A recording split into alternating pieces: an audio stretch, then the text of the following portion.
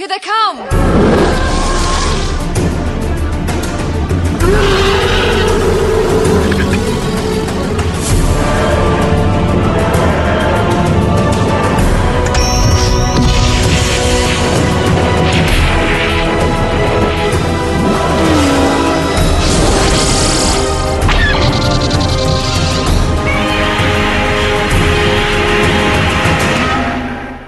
Hello and welcome to episode 53 of Effectively Speaking, the podcast that takes a look at some of the special effects sequences of film and television, be they classic, average or duff.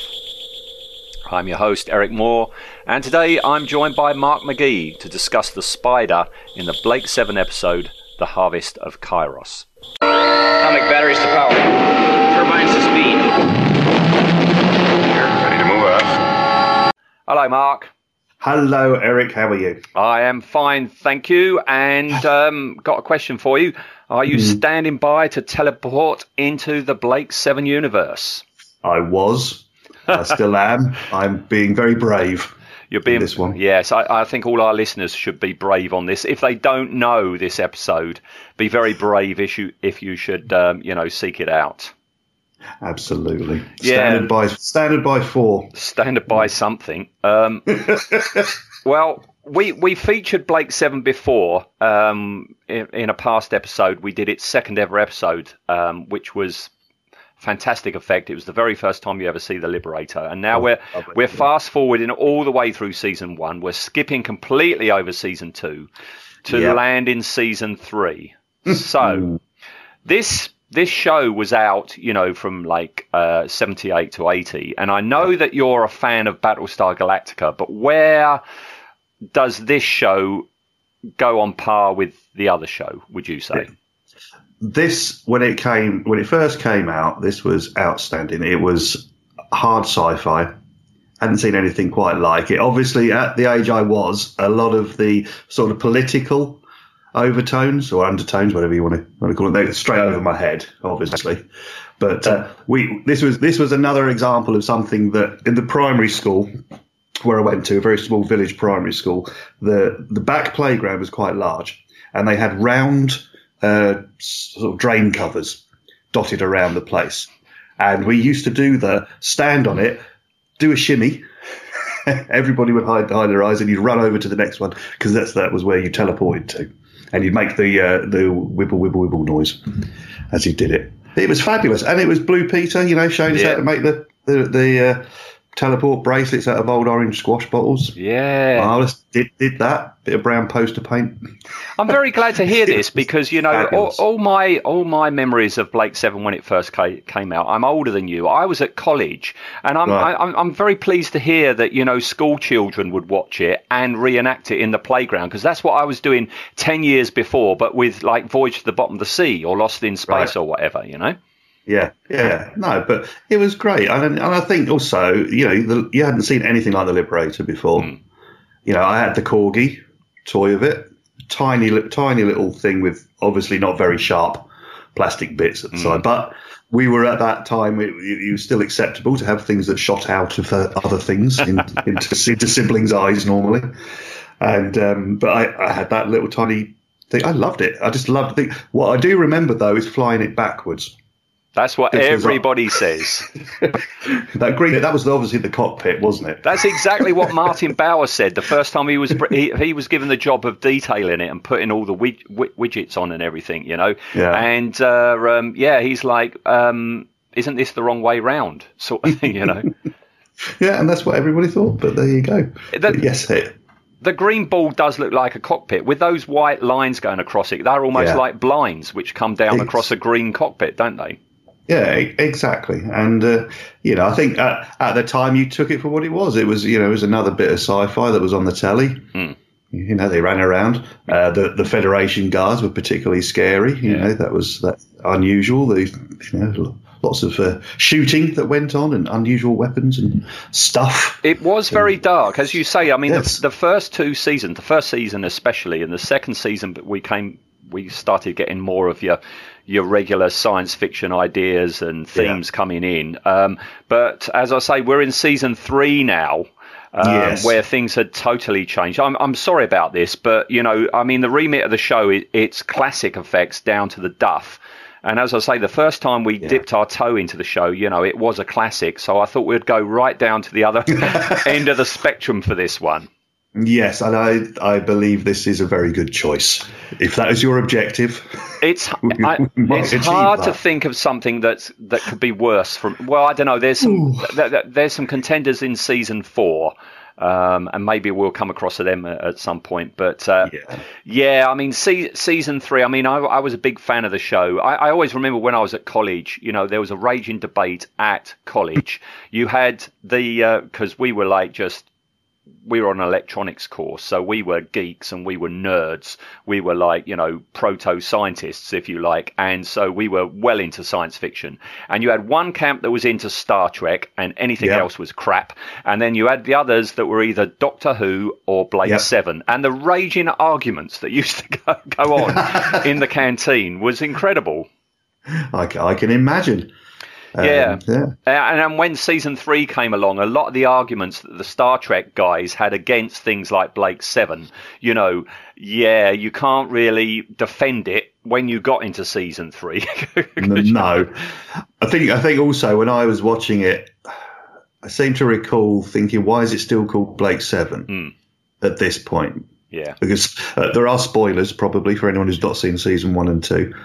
I don't know if we want to go there. Well, let's get the spoiler out the way for anybody who hasn't seen the show. I do recommend you watch the show. You know, it's a fantastic slice of British science fiction, created and in the large part written by Terry Nation, you know, the creator of the Daleks from Doctor Who. Recommend it to anyone that doesn't know the show. Oh, yeah. It starts off very political, very serious science fiction in season 1, where you've got Rog Blake and his crew who have come across this alien spacecraft and they're fighting back against this evil, well, I was going to say empire, wrong universe, evil federation, which is ruling the universe. Yeah, and I think also, don't forget, they're criminals. They're political criminals, and there are certain things that happen on Earth with political criminals that end up in certain ways, and you discover that through the series, really, even that first 2 episodes, don't you? Those are probably like sort of very, very quick world building that goes on in there, and you can understand why they then have the motivation to do what they're doing. Yes. I mean, I say that now because it sounds, you know, because I've watched it several times. But back in the day. Yeah, that was over my head. But season 1 and season 2, it was, as you say, you know, it was Rog Blake trying to take down this federation, which has, you know, just subjugated, you know, the galaxy and got it under its thumb. And it's essentially Rog Blake's story, which ends. Again, sorry, spoilers. We won't give away too much, but Blake goes off stage at the end of season 2. So does Jenna, the best star pilot in the galaxy. At the end of season 2, they leave the show. Season 3 starts, and everything changes. Okay. And this is where it dips down for me. I mean, I love the first 2 seasons, but the third season, for many factors, I mean, we had Blake go, we had that seriousness go, we were going properly into, you know, campy sci-fi. Excellent way of putting it. Campy sci-fi. Everything had changed, you know. You know, the opening credits had changed, which just wasn't the same.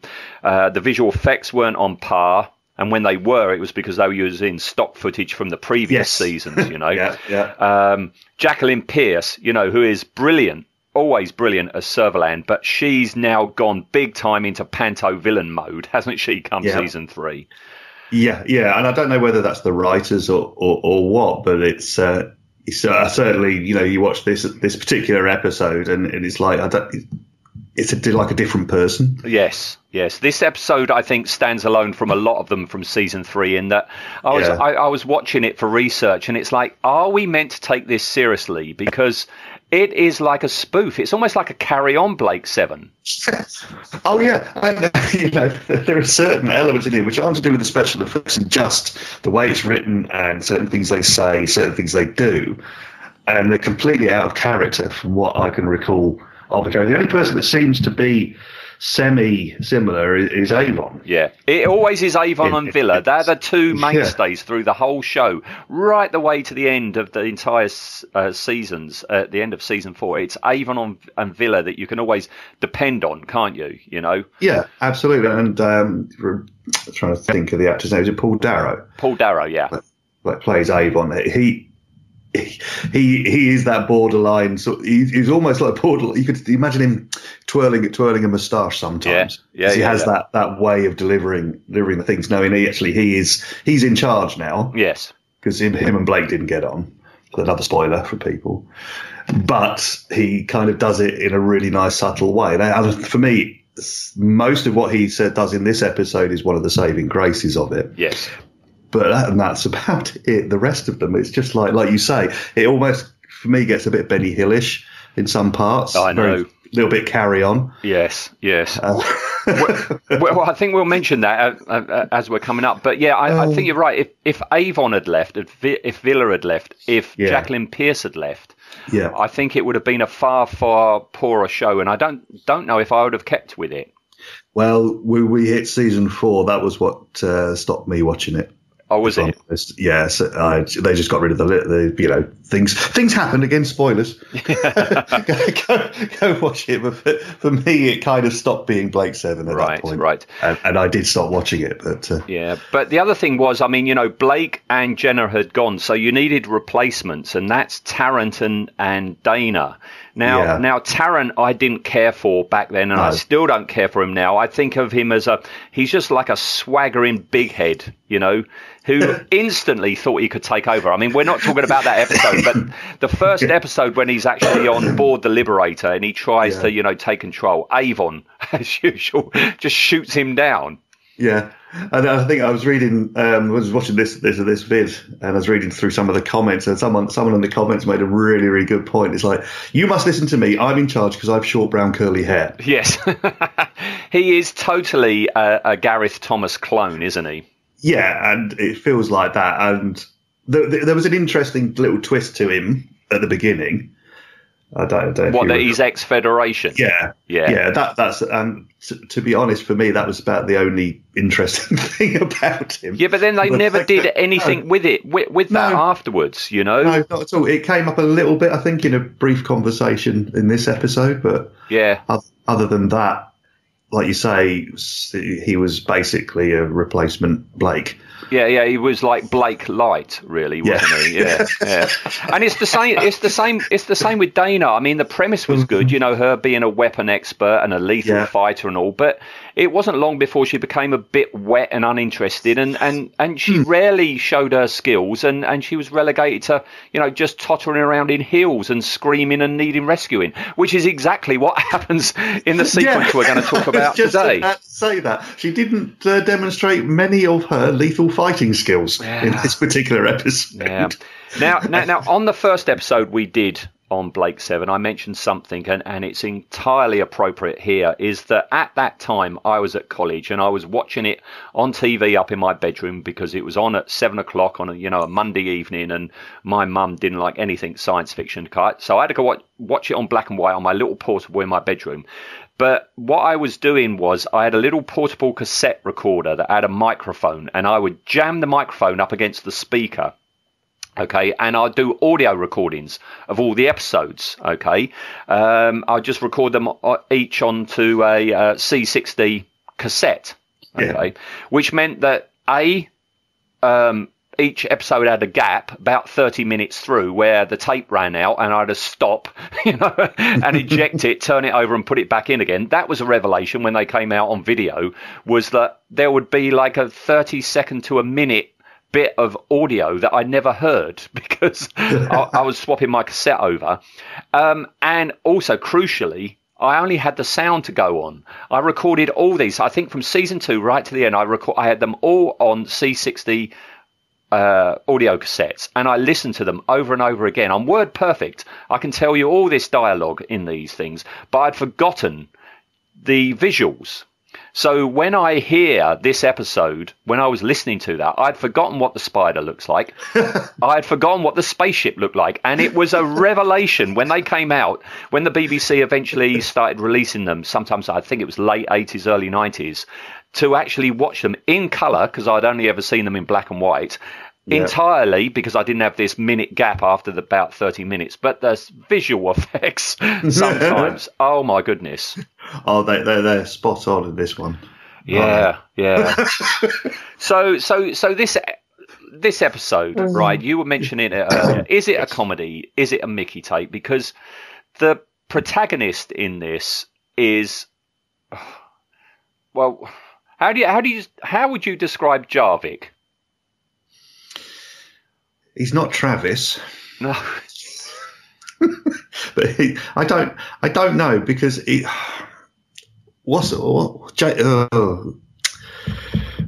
very Jason King. In my mind, of the sort of on the verge of being a spoof villain type thing, even though Jason King wasn't a spoof villain, but it's that sort of delivery of lines. Yeah, I mean, I've mentioned the word pantomime before, and it is because Jarvik in this, you know, he is the most macho butch hunk of a man you'll ever see, or so the show would have you believe. And he's like, fight well for a woman. Yeah. Woman, you are beautiful, but shut up. You know? It's terrible. He's like a caveman or Tarzan on overdrive, and he's strutting around. He's got his shirt unzipped to his navel, hasn't he? You know, going around with his hands on his hips, lording it over Servalan, you know, and putting her in her place, as he puts it. It's utter tosh. I mean, it was tosh back then, but you know, as I say, watching this again for this show, it's very uncomfortable now. What with what's happening in current events right now, this oh dear.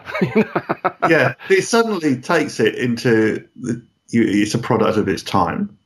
But I don't think it is, because this was never the tone of the previous series of the show, or no, the show entirely. Like you said, you know, this character was brought on board because she was an ultra fighter, you know, weapon expert. She would not act like this. No. If someone said that to her, she'd punch him in the face. Yeah. But, it's a misstep. I mean, you can watch it now and you can laugh at it, but you cannot take it seriously. Which leads us into the clip. Okay, so the long laborious journey into the clip. Yes. Here we go. We're going to go into the clip now, folks. As I say, if you haven't seen this episode and you don't know what we're talking about, at the very least, go on YouTube and just hunt it down. Okay, because oh boy, right. Let's have the clip and get into it, shall we? Right then. Do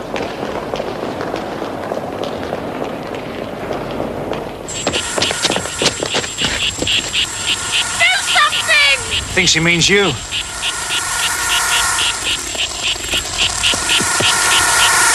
Karen, keep still.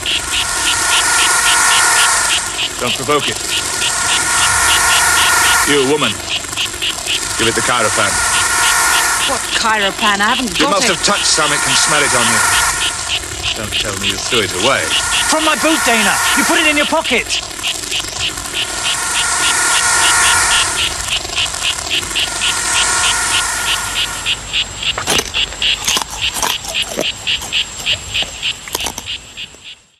Right. The Liberator has gone to the planet Kairos to gather some Chirophan. Which apparently is the most precious substance in the universe. It's only harvested once a week, once a year, and is taken away by visiting shuttle ships. And the folk get the heck off the planet after the harvest, as those that stay behind end up dead, though no one knows why. Okay. So that's all right so far, isn't it? That's pretty good premise. Although you do worry that it's the most precious substance in the galaxy this week. Yes. There's all. What was the one I was watching this morning? Oh, city at the edge of the world. Right. And there were crystals that they needed for their blasters. It seems the Liberator, up until, they came along, was working perfectly fine. Yes. But every 5 minutes, they need a new bit for it. They've been fiddling with it. Yeah, they've been fiddling. It's all Avon's fault. That's what I reckon. Don't let him loose. Okay. Well, just before the sequence we're going to talk about, the crew have been outthought and outmaneuvered by this Jarvik guy. And they've been stranded on the planet after the harvest. Okay. And they're wandering around. Doesn't look very alien-like, this planet. Just looks like a field in England to me. Yeah. Yeah. They find all the people that have been left behind. They're all dead. And they're covered in these not very convincing cobwebs. Yes. Yes, they've all been to the same Halloween store. Yes, it's all silly string, basically, isn't it? Pretty much, yeah. Yes, and then in a hangar. Now, this is meant to be a planet on the other side of our galaxy, and it's a hangar which looks an awful lot to me like something out of, the Battle of Britain. Yes. Okay. Avon's there in the doorway. Tarrant, tell me what the hell is that? And we see what he's looking at, and I think we all think, what the hell is that? But it's just the way he delivers that line for me. That's one of the best bits of this episode. He's standing there nonchalantly slouching against the door, and he just points with one finger. Yeah, what the hell is that? What's that? I think Paul Darrow had seen or been to the model shop, and he had seen just what it was going to be. I think that was ad-libbed. Because wow. we see what they see, and yes. In a minute, Tarrant's going to call it a proto-space age landing module. Absolutely, yes. Which is kind of accurate, okay? Yes. What we actually get to see, it's an Airfix lunar model kit, isn't it? Okay. Now, what they've done is please go to our Facebook page and have a look at the photo of it.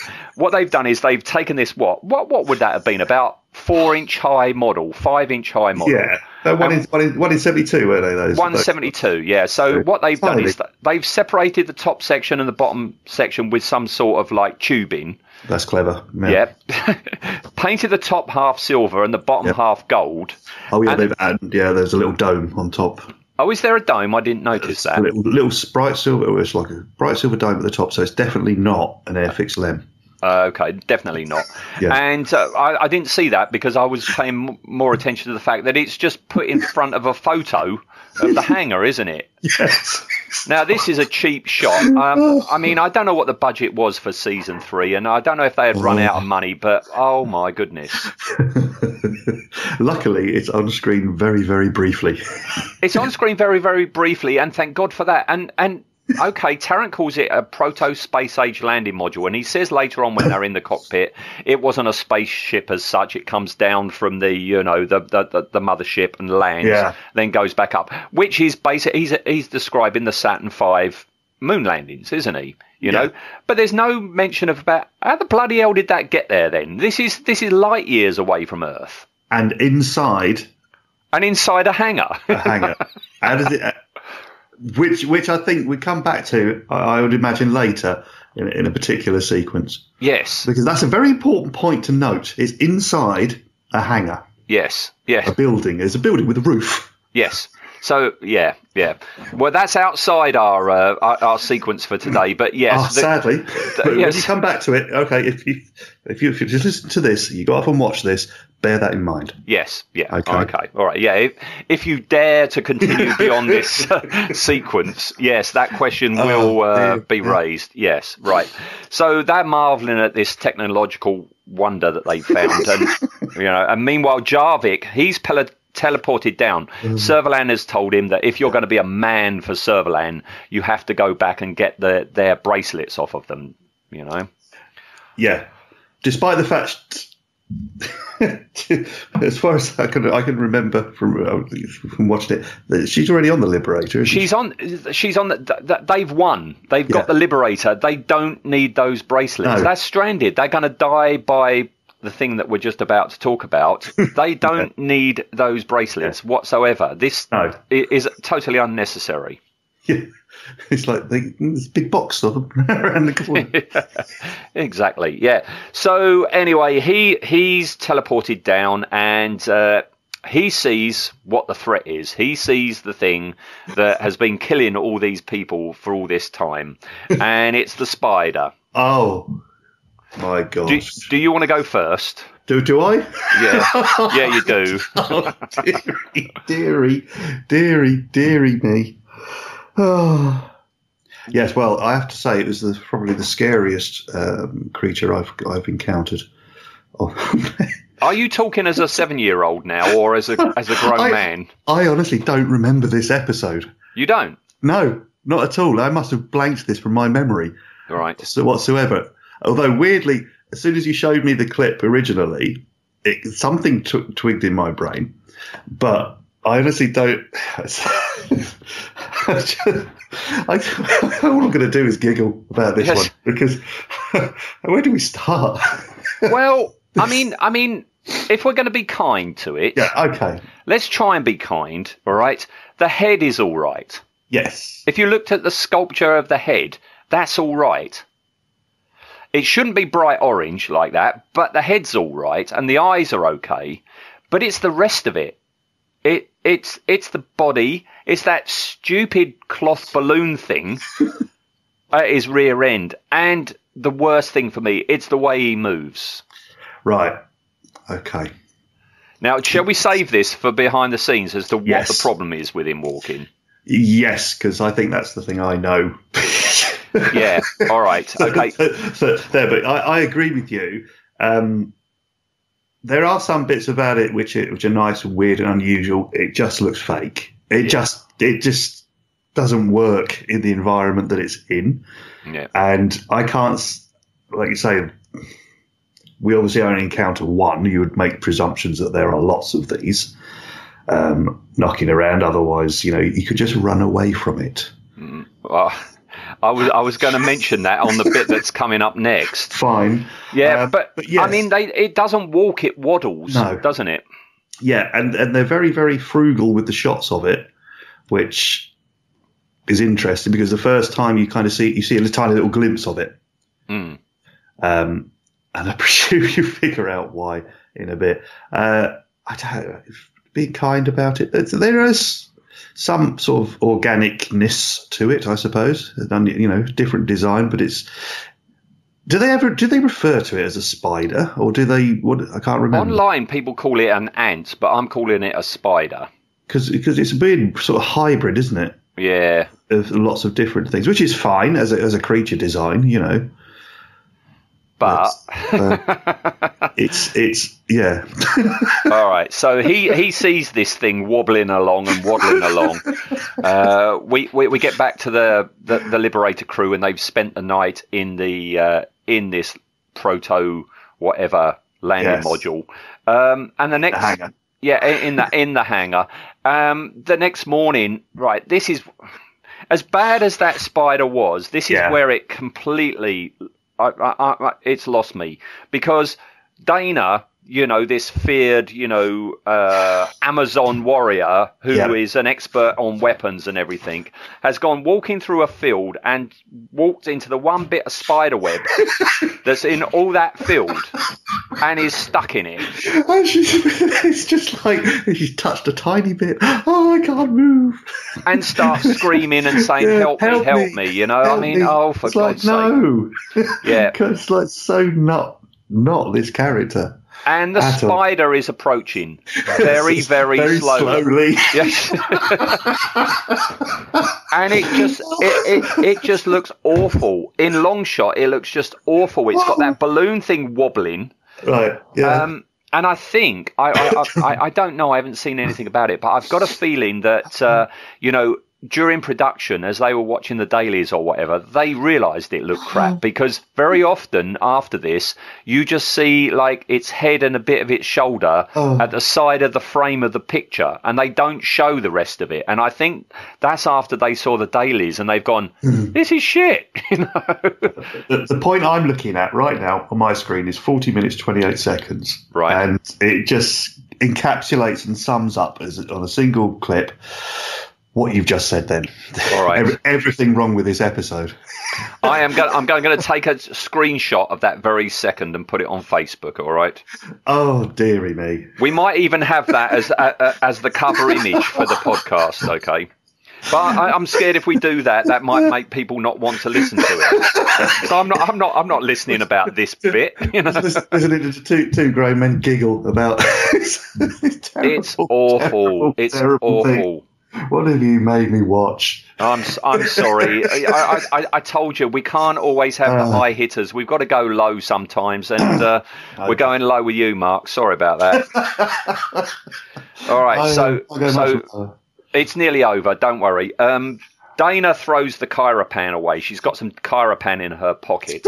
Again, I've got none of this on me. You've got something. Yeah. So she throws it away. The bug eats it, and Jarvik says that the smell of the stuff clings. And everybody that ever goes to the planet, because it's the most precious substance, they all nick a bit and they put it in their pocket, and the smell clings. Yeah. And the spiders will kill anyone that's got the smell on it because they need it to make their webs. Yeah. And that, mercifully, is where the sequence ends. Thank goodness for that. Yes. Because it then gets worse. It does get worse. We'll briefly mention that if you fast forward about 4 or 5 minutes into the episode, they have to take off before the Liberator obliterates the area. And they do take off from inside an enclosed hangar. And it's like, well, how did that happen then? But it's not just it's the whole thing. It's not just the top bit. It's the whole thing. It is. It's just, oh man, the money's run out, hasn't it? And then there's that whole bit of the sequence at the end. Oh, dearie me. Now, let's focus on this. People go and watch this episode for no other reason than if you're ever going to write a sci-fi episode film, don't do this, please. Yeah. I'm just astonished that things have dropped that far. As we said, when Blake 7 started, it was a serious political science fiction show. Yeah. At the same time that was out, in the beginning of 78, we had on BBC One a children's comedy TV show called Rent-A-Coast, where you had, a pantomime horse that was alive and stuff like that. This spider fits totally into Rent-A-Coast, Honestly, yeah. Right. Okay. Let's leave it because I don't know if your heart can take it, Mark. Oh, so, dearie me, I'm going to go put some sew up my sides. Yes. Honestly. Right. Let's get on to behind the scenes. I know you've been looking into it. A little bit, yes. All right. So let's get started. All right. Now, at the time of this debacle, the visual effects designers on the show were two guys by the name of Steve Druitt and Jim Francis. Okay. They had taken over from Ian Scoons and Matt Irvin. Okay. And the spider itself was designed by Steve Druitt. And I'll put it up on Facebook. His original sketch is remarkably faithful to what they came up with. So it's all his fault. Okay. And Steve Druitt had actually... have you ever seen the film called Extro? Oh, probably. It sounds sort of thing that I would have watched at some point in my life. Yeah. Oh, sorry, it's not Steve Druitt. It's Jim Francis. Oh, right. Extro was this really cheap horror science fiction British film from about 79, 80. And the alien in it was a terrible alien, on par with this. And part of the reason it was on par with this was that they figured that if you had a person on all fours but up the other way, so their their belly button, their torso was upwards, then you put the creature on top of that, okay, and then they walk backwards, then you get an alien-like effect, all right? Yeah. And this is what it was. You had a visual effects assistant called Mike Kelt, who was apparently quite skinny. He was inside the monster costume, and he was required to walk backwards on all fours. His legs were in the spider's front legs. His arms were in its back legs. His head was in that balloon thing, and the whole body was laying down onto his upper torso. Okay? Yes. But Jim Francis says he cribbed the idea from Extro. It looked crap in Extro, so of course it's going to look crap in this. Yes, yeah, that was the bit of information that I researched, and I knew you'd knew it, so that's why. But yeah, it sounds like a reasonable idea, but it also obviously when you watch this. It causes some issues. Yeah. Like wobbling and very, very slow approaches. There was an issue of Starburst magazine where, they did an issue on Blake 7 special effects and there was a photo of the spider in it. Yeah. And as a photo, it doesn't look bad because it's not moving. Yes. And Mike Kelt had said, he was told to make it look threatening, but the more they tried to make it walk or do something energetic, the sillier it became because it was just wobbling all over the place. Yes, absolutely. I can imagine. Yes. I do believe they reused the mouth parts in something else, though. That's right. On Rescue, which is the first episode of season 4, there's this like snake creature which rears up, and again, Dana is all helpless before Avon rescues her and blows its head off. But yeah, the mouth part of this spider thing is used on the snake creature. Yeah. Right. Okay. What a surprise. The hangar on Kairos was a disused airfield near Bovington in Hertfordshire. Doesn't look like it at all. They could have set dressed it a bit. They could have just put a bit of polystyrene on the wall or something, couldn't they? There were space cobwebs. Silly string, you mean? Come on. Yeah. That's all we needed. Yeah, and there's not an awful lot more behind the scenes. I guess nobody's admitting to it, and that's half the problem, because I know I wouldn't. But, edging around it. This is it. I couldn't find very little when I was having a nose round either. It was like that fact about the guy underneath in the suit and the other one about the mouth parts, and that's pretty much it. Something else I've seen in a couple of places that there are rumours that Jan Chappelle, the lady who played Callie, she made her decision to leave the series after seeing the spider, and I don't blame her. No, I don't blame her either. It kind of because again, she's like a long-term mainstay character. She was brought on board with it was approaching different unusual ideas. Yeah. At the time, she was an unusual character. She wasn't like your typical. She was a guerrilla fighter originally. Yeah. She was a guerrilla fighter or a terrorist, fighting against the Federation. And in the end, she became a bit wet and whatever, Again, wet. Yeah. I don't blame her. All right, so here we go. Here we go, Mark. Rating. How low can we go? Is this a limbo competition? You can't go lower than 1. Okay.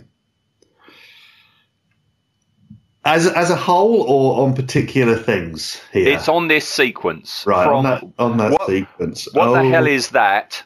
1. What the hell is that? 1. I'm feeling generous with that, to be honest. If we can't go any lower, that's a minimum I will dare to go. I honestly, there are no redeeming factors as far as I'm concerned with this, from a storytelling perspective, even as well as from the visual effects point of view.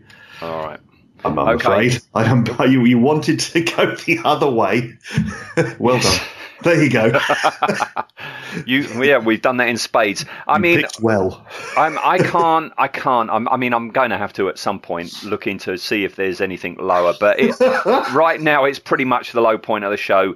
I'm going to give it a 2. And the only reason I'm giving it a 2 is it's for the head sculpt. The head sculpt is well done. The rest of it, terrible. Okay, so if I give it a 2 and you give it a 1, that's a 1.5. That is the second lowest score ever on this show in nearly a year. That's the second lowest. Fair enough. Yeah, and that's where it belongs. And apologies to everyone who's listening that all you've heard is me giggle for several minutes. Or is an ardent Blake 7 fan and every episode is a classic. Yeah, sorry about that. Yes, sorry. But no, I don't get me wrong. I'm a massive fan of Blake 7. I am a massive fan of Blake Seven, and this is why our reactions are as they are, because we know what it has already done and what it can be, and to see it reduced to this, it's like, this is crap, you know? Oh, dearie me. Oh, dearie me. Next time, listeners, promise, the next Blake 7 will be higher. I don't know how much higher, but it will be higher. It can't go any lower. It can only go 0.5 lower, can't it? I don't know. Bring the Scorpio on. Ooh, contentious. All right, I might have you back for that and see if you can giggle some more. See if you can change my mind. All right. Well, challenge accepted, sir. There you go. All right. Okay. Well, thank you, Mark. No worries. The teleport bay is waiting for you, okay? Oh, God, say, beam me out of here. Wrong show. Oh, yeah. All right. Cheers, Mark. Beam me out, Doctor. Thank you. All right. Speak to you soon, Mark. Right. Bye-bye. Bye-bye.